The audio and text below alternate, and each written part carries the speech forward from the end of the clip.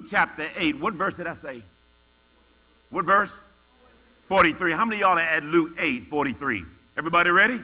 Let's go. A woman in the crowd had suffered for 12 years with constant bleeding, and she could find no health care. Coming up behind Jesus, she touched the fringe. Your Bible might say border. Your Bible may say hem. But she touched the fringe of his robe. And immediately the bleeding stopped. Who touched me? Jesus asked in verse 45. Everyone denied it. And Peter said, Master, the whole crowd is pressing up against you. But Jesus said, somebody deliberately, would you say that with me, deliberately? Somebody deliberately touched me, for I felt healing power go out from me. Are you with me this morning? I said, are you with me this morning? For he felt healing power go out from me. Verse 47. And when the woman realized that she could not stay hidden, she began to tremble and fell to her knees in front of him. And the whole crowd heard her explain why she touched him and that she had been immediately healed. Notice verse 48.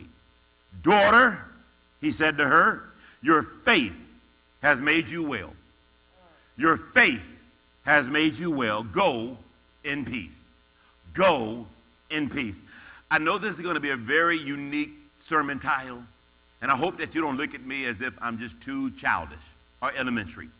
But I want to talk for the next 15, maybe 20 minutes on the title subject, Touching God in a Touchless Day. Touching God in a touchless day. Would you repeat that after me? Touching God. I only hear about 5 or 6 people. I know we have more folk here into that. Come on, say it with me. Touching God in a touchless day. Let's try one more time. Touching God in a touchless day. During this quarantine time at home, due to the global pandemic our world is currently facing, we've all grown accustomed to being away from the social norms of life, whether it be at our current work environments, social outings, get-togethers, fellowships, even worship services for many online that are at the local church. We're now in this new norm that we all call social distancing. But I want to remind you, as I did a few weeks ago, that social distancing is not necessarily social isolation. Social distancing does not have to equate to social independence. May I say that again? Social distancing does not necessarily mean social isolation or social independence. Though we are in this unique season, we have to be extra careful of and extra cautious of who, or let me say, what we touch, where we touch, when we touch, but it doesn't necessarily mean who we touch or how we touch. My concern is that we have all been inundated in this touchless society where we may have lost the very importance of touching God, touching man, and God touching man. Because of social distancing, I'm concerned that some have taken it too far, and now we're socially isolating. Let me say that also. I'm concerned that social distancing has now turned into social independence. I thought about something Peter said in 1 Peter chapter 5. You may want to write it down. 1 Peter 5:8. The Bible says, be self-controlled and alert. Your enemy, the devil, prowls around like a roaring lion looking for someone. Notice, someone. He's not looking for the crowd. He's not looking for the congregation. He's not looking for the church. He's not even looking for a small group. But he's looking for someone who is independent, isolated, and they've distanced themselves so away from the word, so away from the fellowship, so away from one another. Notice what the Bible says. The Bible says that someone he can devour, he can destroy, he can distract, he can divert. So Peter gives this warning. He says, resist the devil. Stand firm in the faith, because you know that your brothers throughout the world are undergoing the same kind of suffering. You're not the only one who feels distant from the Word of God. You're not the only one who's had to struggle in your mind that you don't feel connected to the church. You're not the only one in these last 3.5, 4 months who felt some distance from God. Let me talk to you as a pastor. Let me talk to you as a man of God. Got saved in 1988. I've had moments even in these last 3 or 4 months saying, God, hello, hello, God, you are still there, right? Okay, all right, I understand that, this is happening here, and we've got the civil unrest there, and we've got bigotry and hate and racism here, and then we've got the Intifada there, and we've got the Antifa here, and God, hello. And we're seeing people dying, and we're seeing record numbers of things happening, and unemployment, and you are still there. Now, you all may not talk like that from time to time, but I got to recognize and realize that even on our worst day, God is still God. Even when we don't understand, He's still God. I feel like I'm talking to myself, but that old lying wonder, the devil, will come and say, all that prayer is in vain. All this time of believing God is in vain. Oh, this and oh, that and the other. But how many of you all realize that thanks be unto God who always, right, causes us to triumph. He gives us the victory. And so I want to remind every one of you today the importance of touching God in this touchless society, this so-called temporary touchless culture. What does it really mean to touch the Lord in this season? I won't be long. What does it mean when God touches man? And how important, in that close, how is it important for man to touch man? Now, let me say this. I did a little reading this past week. And it didn't take a rocket scientist to realize this, but every major relationship expert will concur that touching is very important to the person. Whether it's the touch of a spouse, an affirming touch of a close friend, a touch of an immediate family member, touch is vitally important and essential. Physical and affirming touch is not only important and essential, but whether it, again, be with your spouse, your sibling, your parent, even in the church, whether it's a hug, an embrace, a high five, there's something about touch. For the pastor, for the evangelist, for the preacher. What about the laying on of hands? What about our small prayer circles? You know how we like to get real close in a real quick circle and pray together and spit on each other and breathe on each other. It don't feel like it's spiritual unless we're real tight on one another in that huddle. But what do you do in a season when you're encouraged not to do that? Being in Milwaukee this past week and being a part of some of these virtual conferences the last couple of weeks, I was blessed to lead a discussion with pastors and leaders all over the country as it relates to our National Pastors and Elders Council. And there's a divide. There's a huge divide. There are a lot of churches and a lot of pastors who not only are they not meeting in person, they refuse to meet anytime soon. There have been notable ministries who said, we've already written off the rest of 2020. And we're now wondering whether we're going to come back in 2021. And I understand for a lot of our churches, particularly up in the north, where we lost a lot of saints in the north. And a lot of that was because back in January and February, when they should have started social distancing, they kept gathering even closer and closer and closer. And I'm talking about from the top to the bottom. People started dying left and right. And so I can understand the phobia and the fear and the extra caution. And now we have these hot spots in the South, whether it be Georgia, Florida, Texas, Arizona, or the like. And somewhere in all of this, every church has to make a spirit-led decision. And that decision cannot be based on popularity. We just so happen to have the opportunity to have enough square feet where the social distancing here is probably greater than any Walmart you've been in the last 3 months. Nobody over here said amen.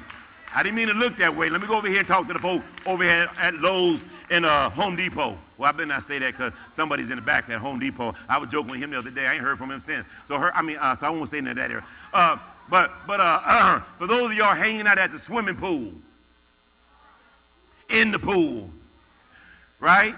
Church's Fried Chicken, line out the door. Nobody's paying attention to the tape 6 feet on the floor. So we've had the privilege of not only having square feet, but we paid the extra money to bring in COVID-19 protocol cleaning. We have the health nursing staff to make sure. And somewhere in all of this, yes, we're people of faith. But make no mistake about it. We are also here to comply by the wisdom of our health and science and whoever else is making some of these major decisions. And I've made it very clear that if we are regressing in our city, if our state regresses and goes back into lockdown, we'll be the first to be good examples.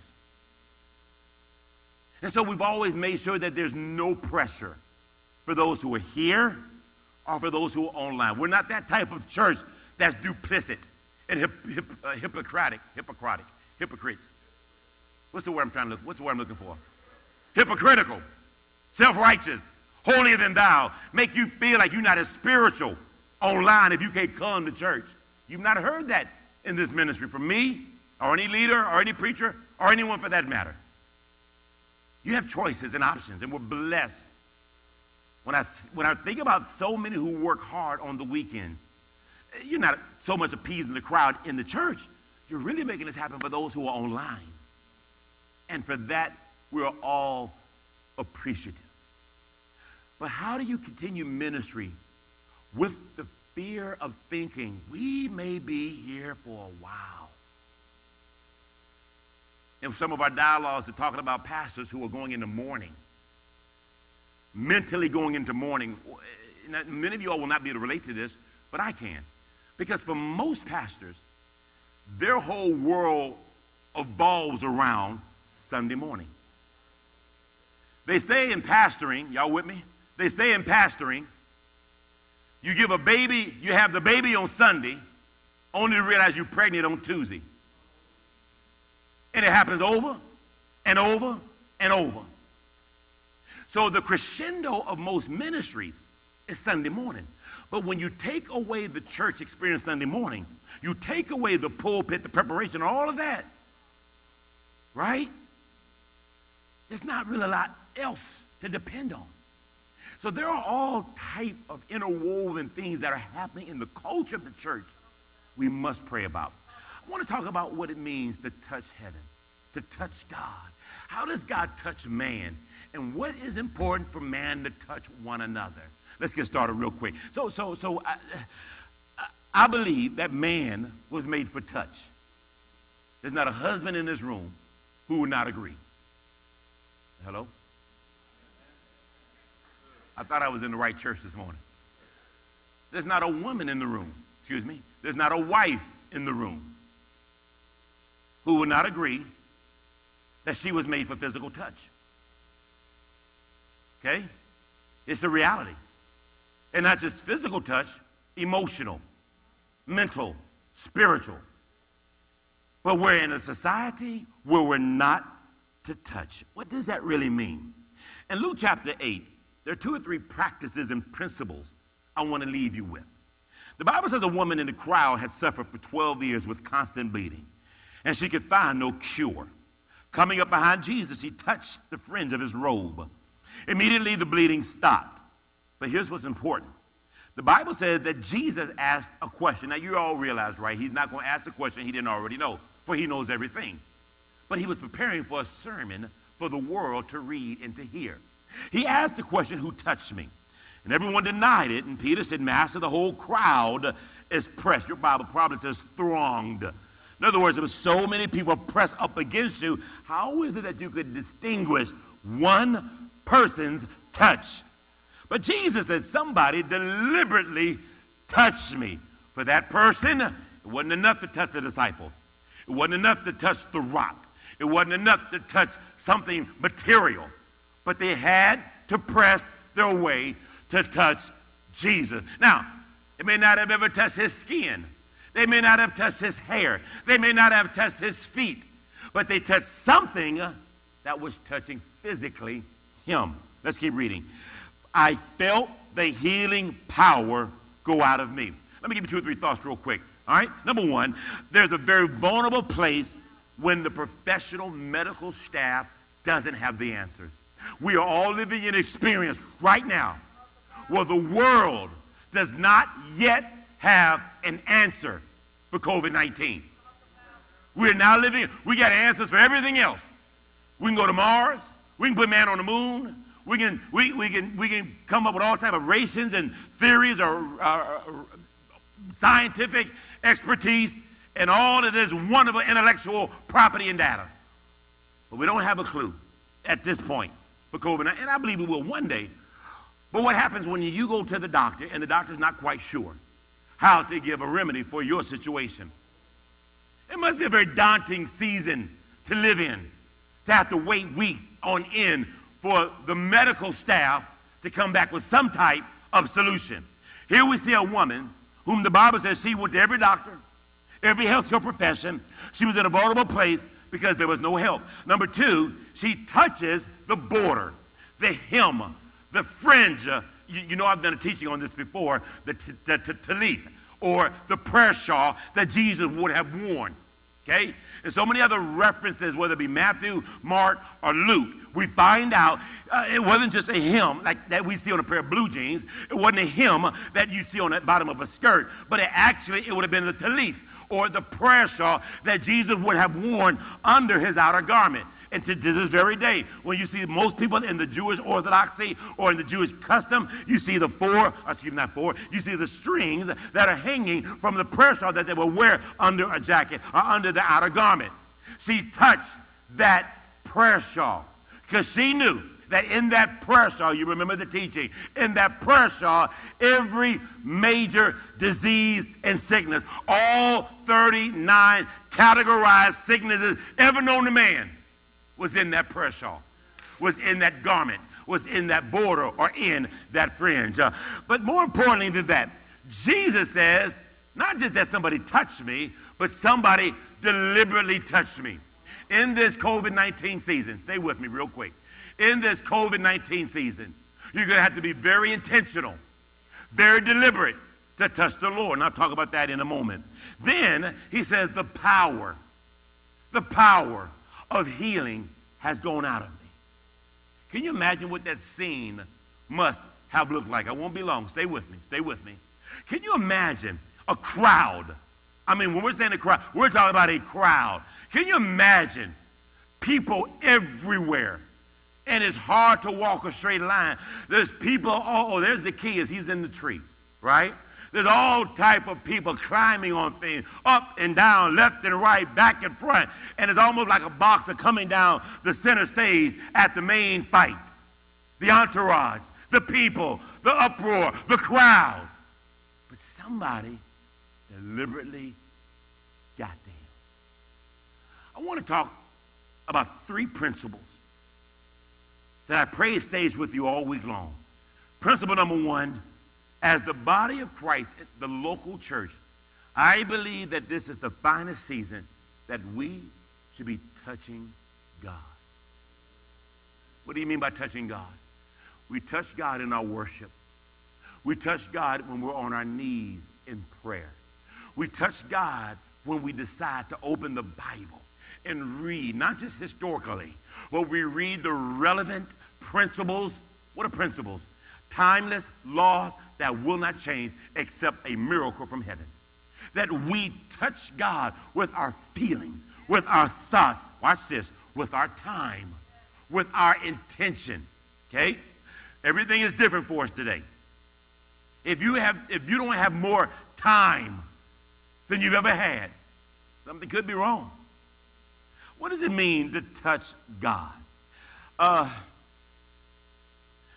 thought about Luke chapter 6, verse 17.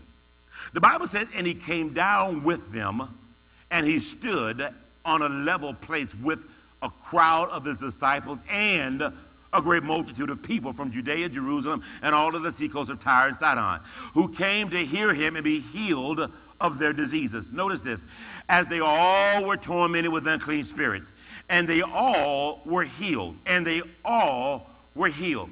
Friends, there's not a sickness in this room God does not want to heal today. In fact, there's not an illness in this room that God can't heal today. There's not a concern, there's not a worry, there's not a problem, there's not a dilemma, there's not an issue that God can't handle. You have to be real. I woke up early this morning and I could hear the word of the Lord reminding me, cast your cares on him because he cares for you. I like it in the contemporary version.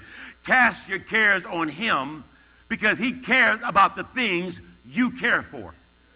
Could it be that God, who is so big, who is sovereign, who's all-powerful, actually cares about the things that little old me cares about? Could it possibly be the thing that kind of on my mind he really takes notice of?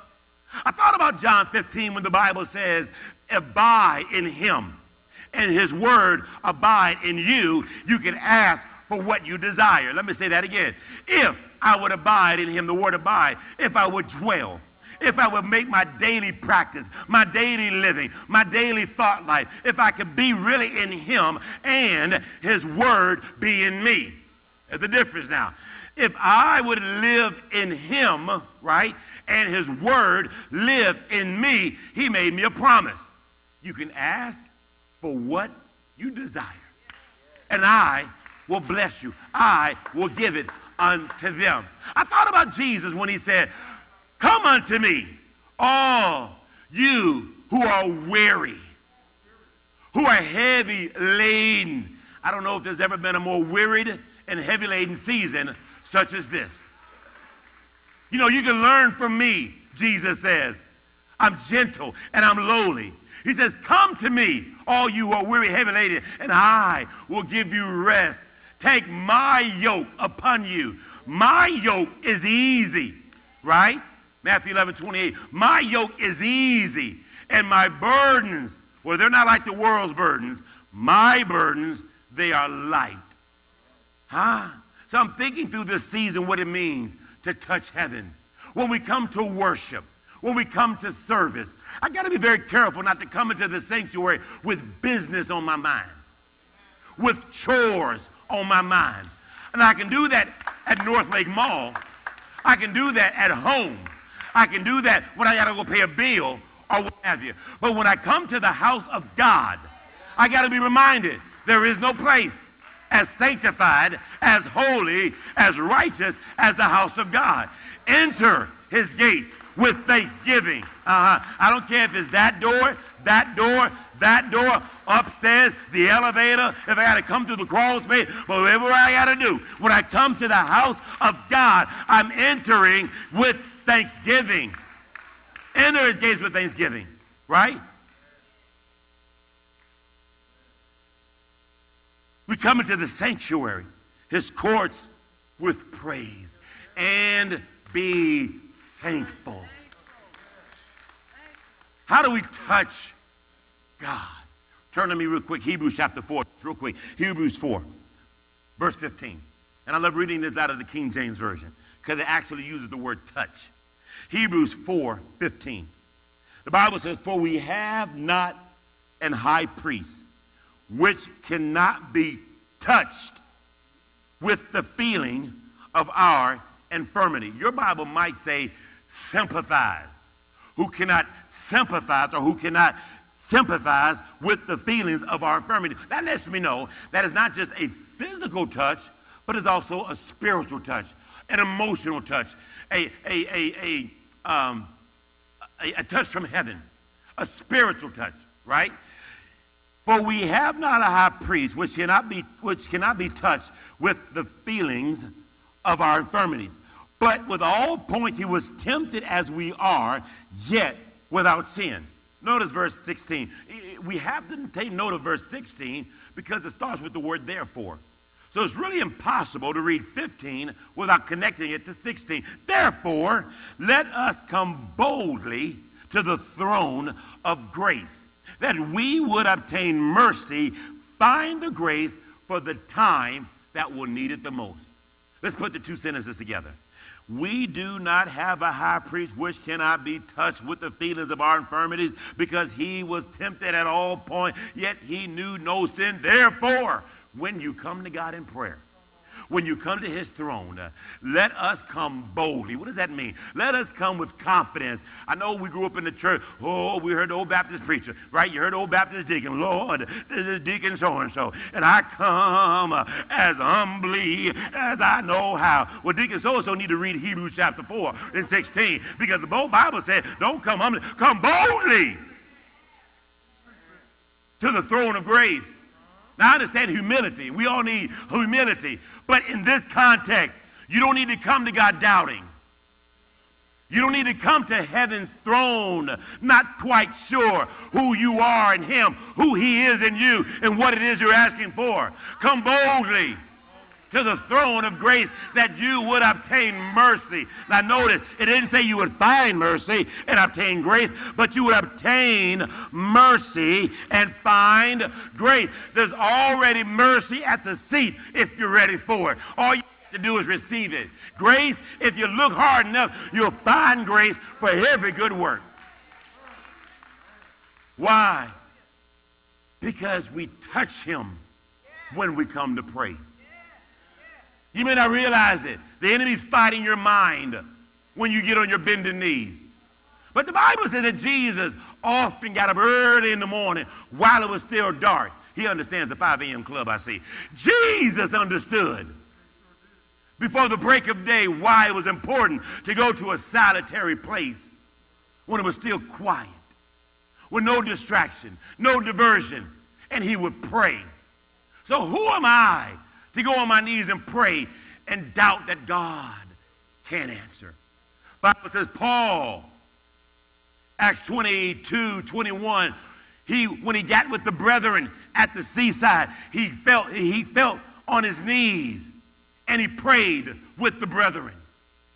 Why? Because he was touching God. And in this touchless society, may we never underestimate the power of worship, of prayer, of touching heaven. When you pray, you're touching God. When you read your Bible, you're touching God. When you lift your hands and you worship and you weep before heaven, you're touching God. And I believe he takes notice of that. Number two, what does it mean to touch one another? What does it mean for God to touch man? The Bible says in Mark 10:13, just write it down, Mark 10:13. And then they brought little children to him that he may touch them. I said it earlier and I'll say it again. Let's not underestimate our children, our youth, in this pandemic season. No one will be tempted more with mental struggles than our young kids of color. We're not sure if they're going to be in school or not. And you know they get in trouble as it is already with 8, 9, 10 hours of school every day. How much now with no kids, no school hours? We thought we were the latchkey generation back in the 80s and 90s when mama had to work 2 jobs, daddy had to work overtime, and we basically raised ourselves at home.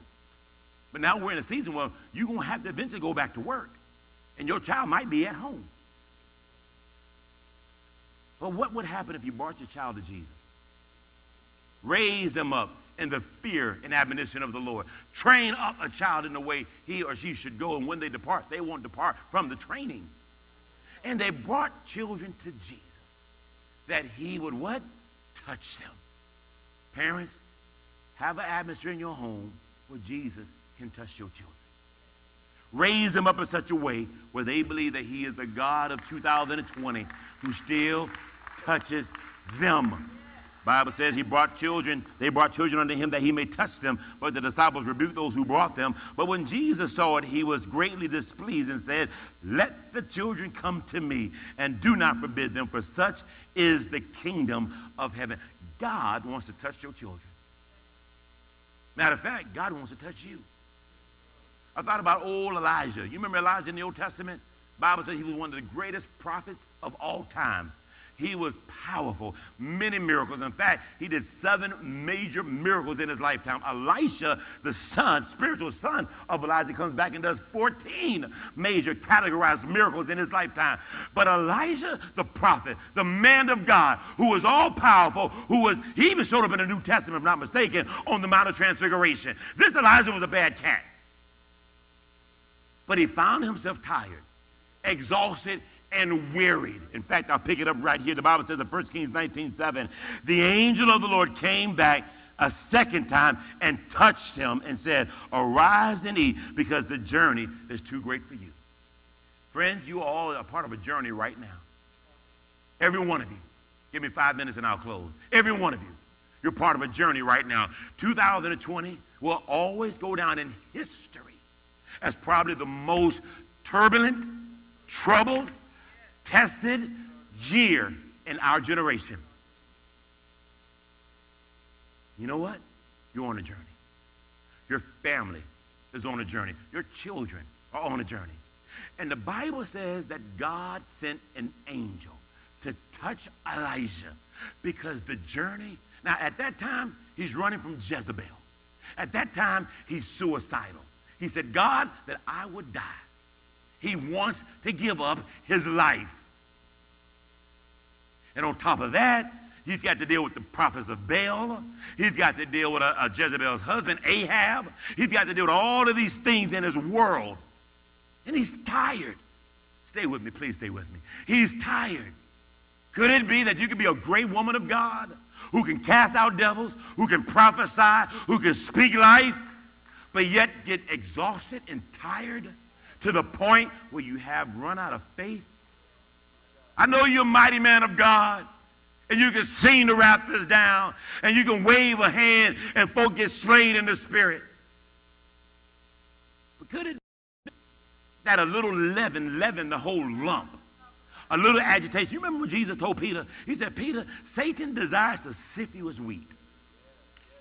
The word sifting, it wasn't a TKO knockout, but a little agitation here. Y'all not talking to me today. A little friction on the job. A little unknown with the money, right? A little stress with the employer, right? A little this, a little that, a little distraction, a little diversion, a little sifting, a little shaking, and you'll cut somebody out in a heartbeat. You're a time bomb ticking. Y'all still ain't liking what I'm saying. I almost feel like I'm preaching to myself today. And I know I teach other preachers, don't ever do that when you're preaching, right? But we get to a place, kind of made me wonder how I keep from going under. Leave it alone. Leave it alone. Leave it alone. But don't push me, because I'm wet, close to the edge. I'm about to lose.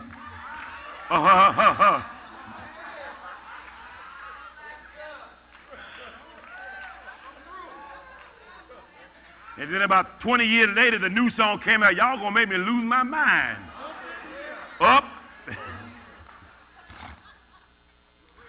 Let's have the mind of Christ and get back to the Word of God. Number 3, and I close.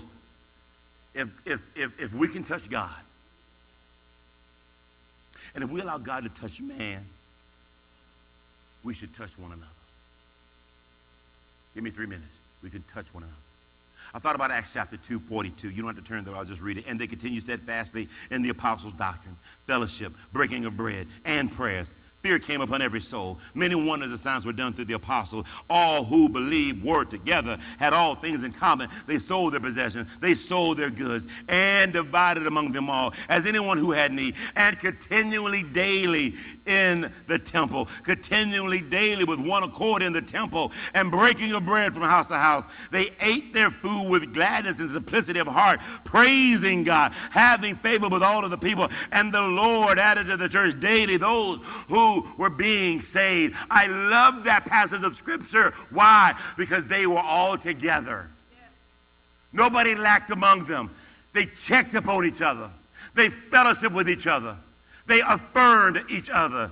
They held each other accountable. Nobody became an island. Nobody was over independent. Nobody was isolated, but they were together.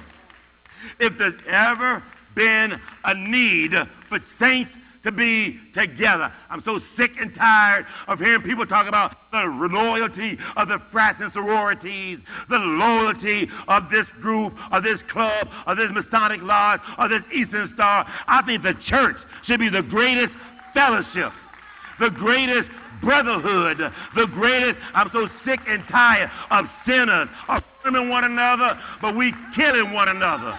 Sinners are loving one another, caring for one another, visiting one another, blessing one another.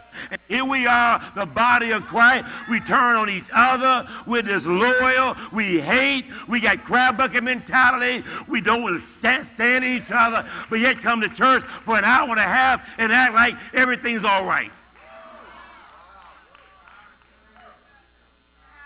I don't like when I see the comparison and hear of all of the love in the world.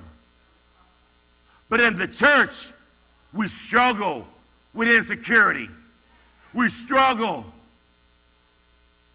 not having identity.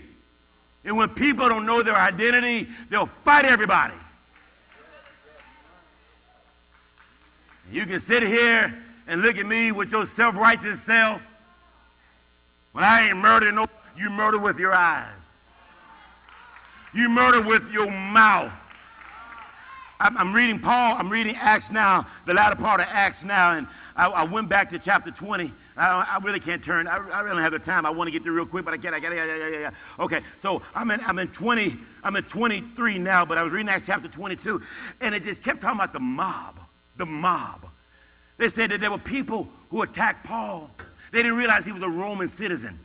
Had to realize that they would never put a hand on him because it was against the law to touch a Roman citizen. Paul said, not only am I a Roman citizen, I'm from Saul of Tarsus. I am a Jew, but I'm also a Roman citizen. And the Bible said that the mob cried louder, even the more. And it reminds me of the social media mob. Because the Bible says clearly, some didn't even know why they were hating on Paul. They just kept shouting. I said, that reminds me of now. People don't have facts. People don't have proof, but they just joining the crowd and killing anybody they can kill who don't agree with them online. It's nothing but a modern-day mob. They're fighting and scratching, clawing, discrediting, hating, killing. And a lot of that ain't nothing but old-fashioned bullying online. It's a mob. And when you look back at Scripture, you come to realize that we should be together, not fighting one another. I know we have a lightning rod in the White House. I realize that it's the imagery and the depiction of hate, but we got to find a way to keep praying. We got to find a way to stay together. We got to find a way to keep trusting the Lord. They had all things in common. Nobody was hungry in that church. Nobody should be hungry right now in our church. Nobody should be battling depression in our church. We have Thursday night Bible studies. I see very few people other than the faithful few. I'm trying to figure out why. Because these are the same ones who are writing little letters and emailing, I'm leaving the church because I don't feel connected to the church. Well, devil, don't nobody feel connected in the last 4 months to the church. We ain't been here hardly. Duh. And the few lifelines we have out, you ain't receiving them. We put together a COVID-19 task force team. Day one. I hadn't heard no other churches do this. We're going to put together, and listen, every member gets a phone call, gets a visit if need be. Are you okay? Our vulnerable older saints, Do you have any needs in your home? Can somebody run errands for you? Can we do this? Can we do it? Can we pray for you? We can't have communion now, but we'll have communion out there in the parking lot. You can't go, okay, we'll bring communion to you. So we've tried to do everything we can do. But here come Peter talking again. Be sober. Be vigilant. Because that old devil would love to use this season to get you to backslide. And you can blame it on COVID. You can blame it on President Trump. You can blame it on the Antifa. You can blame it on the rioters. The truth of the matter is you have left your first love. And he told you months, if not years ago, that these trying times were coming. We laughed, we played, we fell asleep, but he told us in the Word, in the last days, perilous times would come. Trying times would come. I believe him in the book, 1 Peter. I see him in 1 Timothy 4. And now that we're here, we don't know what to do. I want you to close this. I want to close this message by reminding you of these three things. Touch heaven. Touch God. Let God touch you wherever you need it the most. If it's healing, ask for healing. If it's joy, ask for joy. Come on, Brother William. If it's hope, ask for hope. If it's reconciliation, ask for reconciliation. You're here today. You say, Pastor, I need salvation. Let me look in this camera right here. I want to talk to those who may not know the Lord. I can never, ever, ever underestimate somebody today who doesn't know the Lord. We've entertained you long enough, kept your attention long enough to keep you to this point. There is no void, or there is no substance that will fill the void in your heart other than Jesus. And I'm not talking about baptism. I'm not talking about church membership. We're not talking about writing an envelope and giving a gift to the church. The greatest gift you can give is your soul to Jesus. We're beginning to wonder, has God allowed COVID-19 to get the church out of its comfort zones, but to get the world out of their conveniences? Get us back to a place where we're totally dependent upon God and God's word. My brothers and sisters in this room today, may we take it our responsibility to touch one another. An affirming touch, a loving touch, a supportive touch. Pick up the phone and call somebody.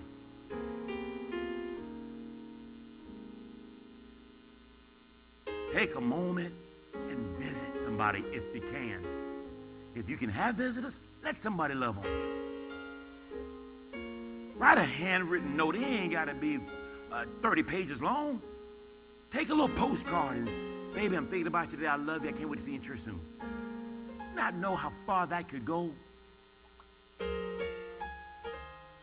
The next time you go into prayer, ask him to touch you. He touched Elijah. There was a man in the New Testament who was blind. Jesus touches him. He says, according to your faith, be it unto you. And the man said, I believe. The Bible says God healed his blindness. May he touch you where you need touch the most. Please stand to your feet. May you touch God in worship and in prayer and in the word and in spirit. And when those two have been accomplished, what do we do next? We touch one another. We have no time for civil rivalry. Okay? Rivalry siblings. Fighting with brothers and sisters. Y'all can tell I'm really tired today. I'm crazy tired right now mentally. Forgive me. What's it called?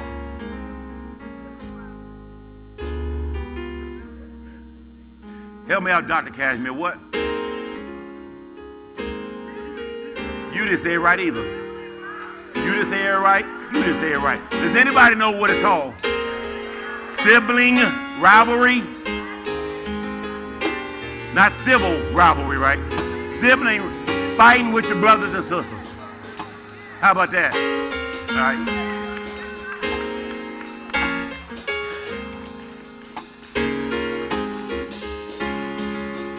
It's so important in these days. You seek restoration, seek reconciliation. All right? Don't you go to bed at night mad at nobody. Get it right. All right? Seek the forgiveness. Wipe the slate clean. Because we all need a touch from God. But we also need a touch from each other.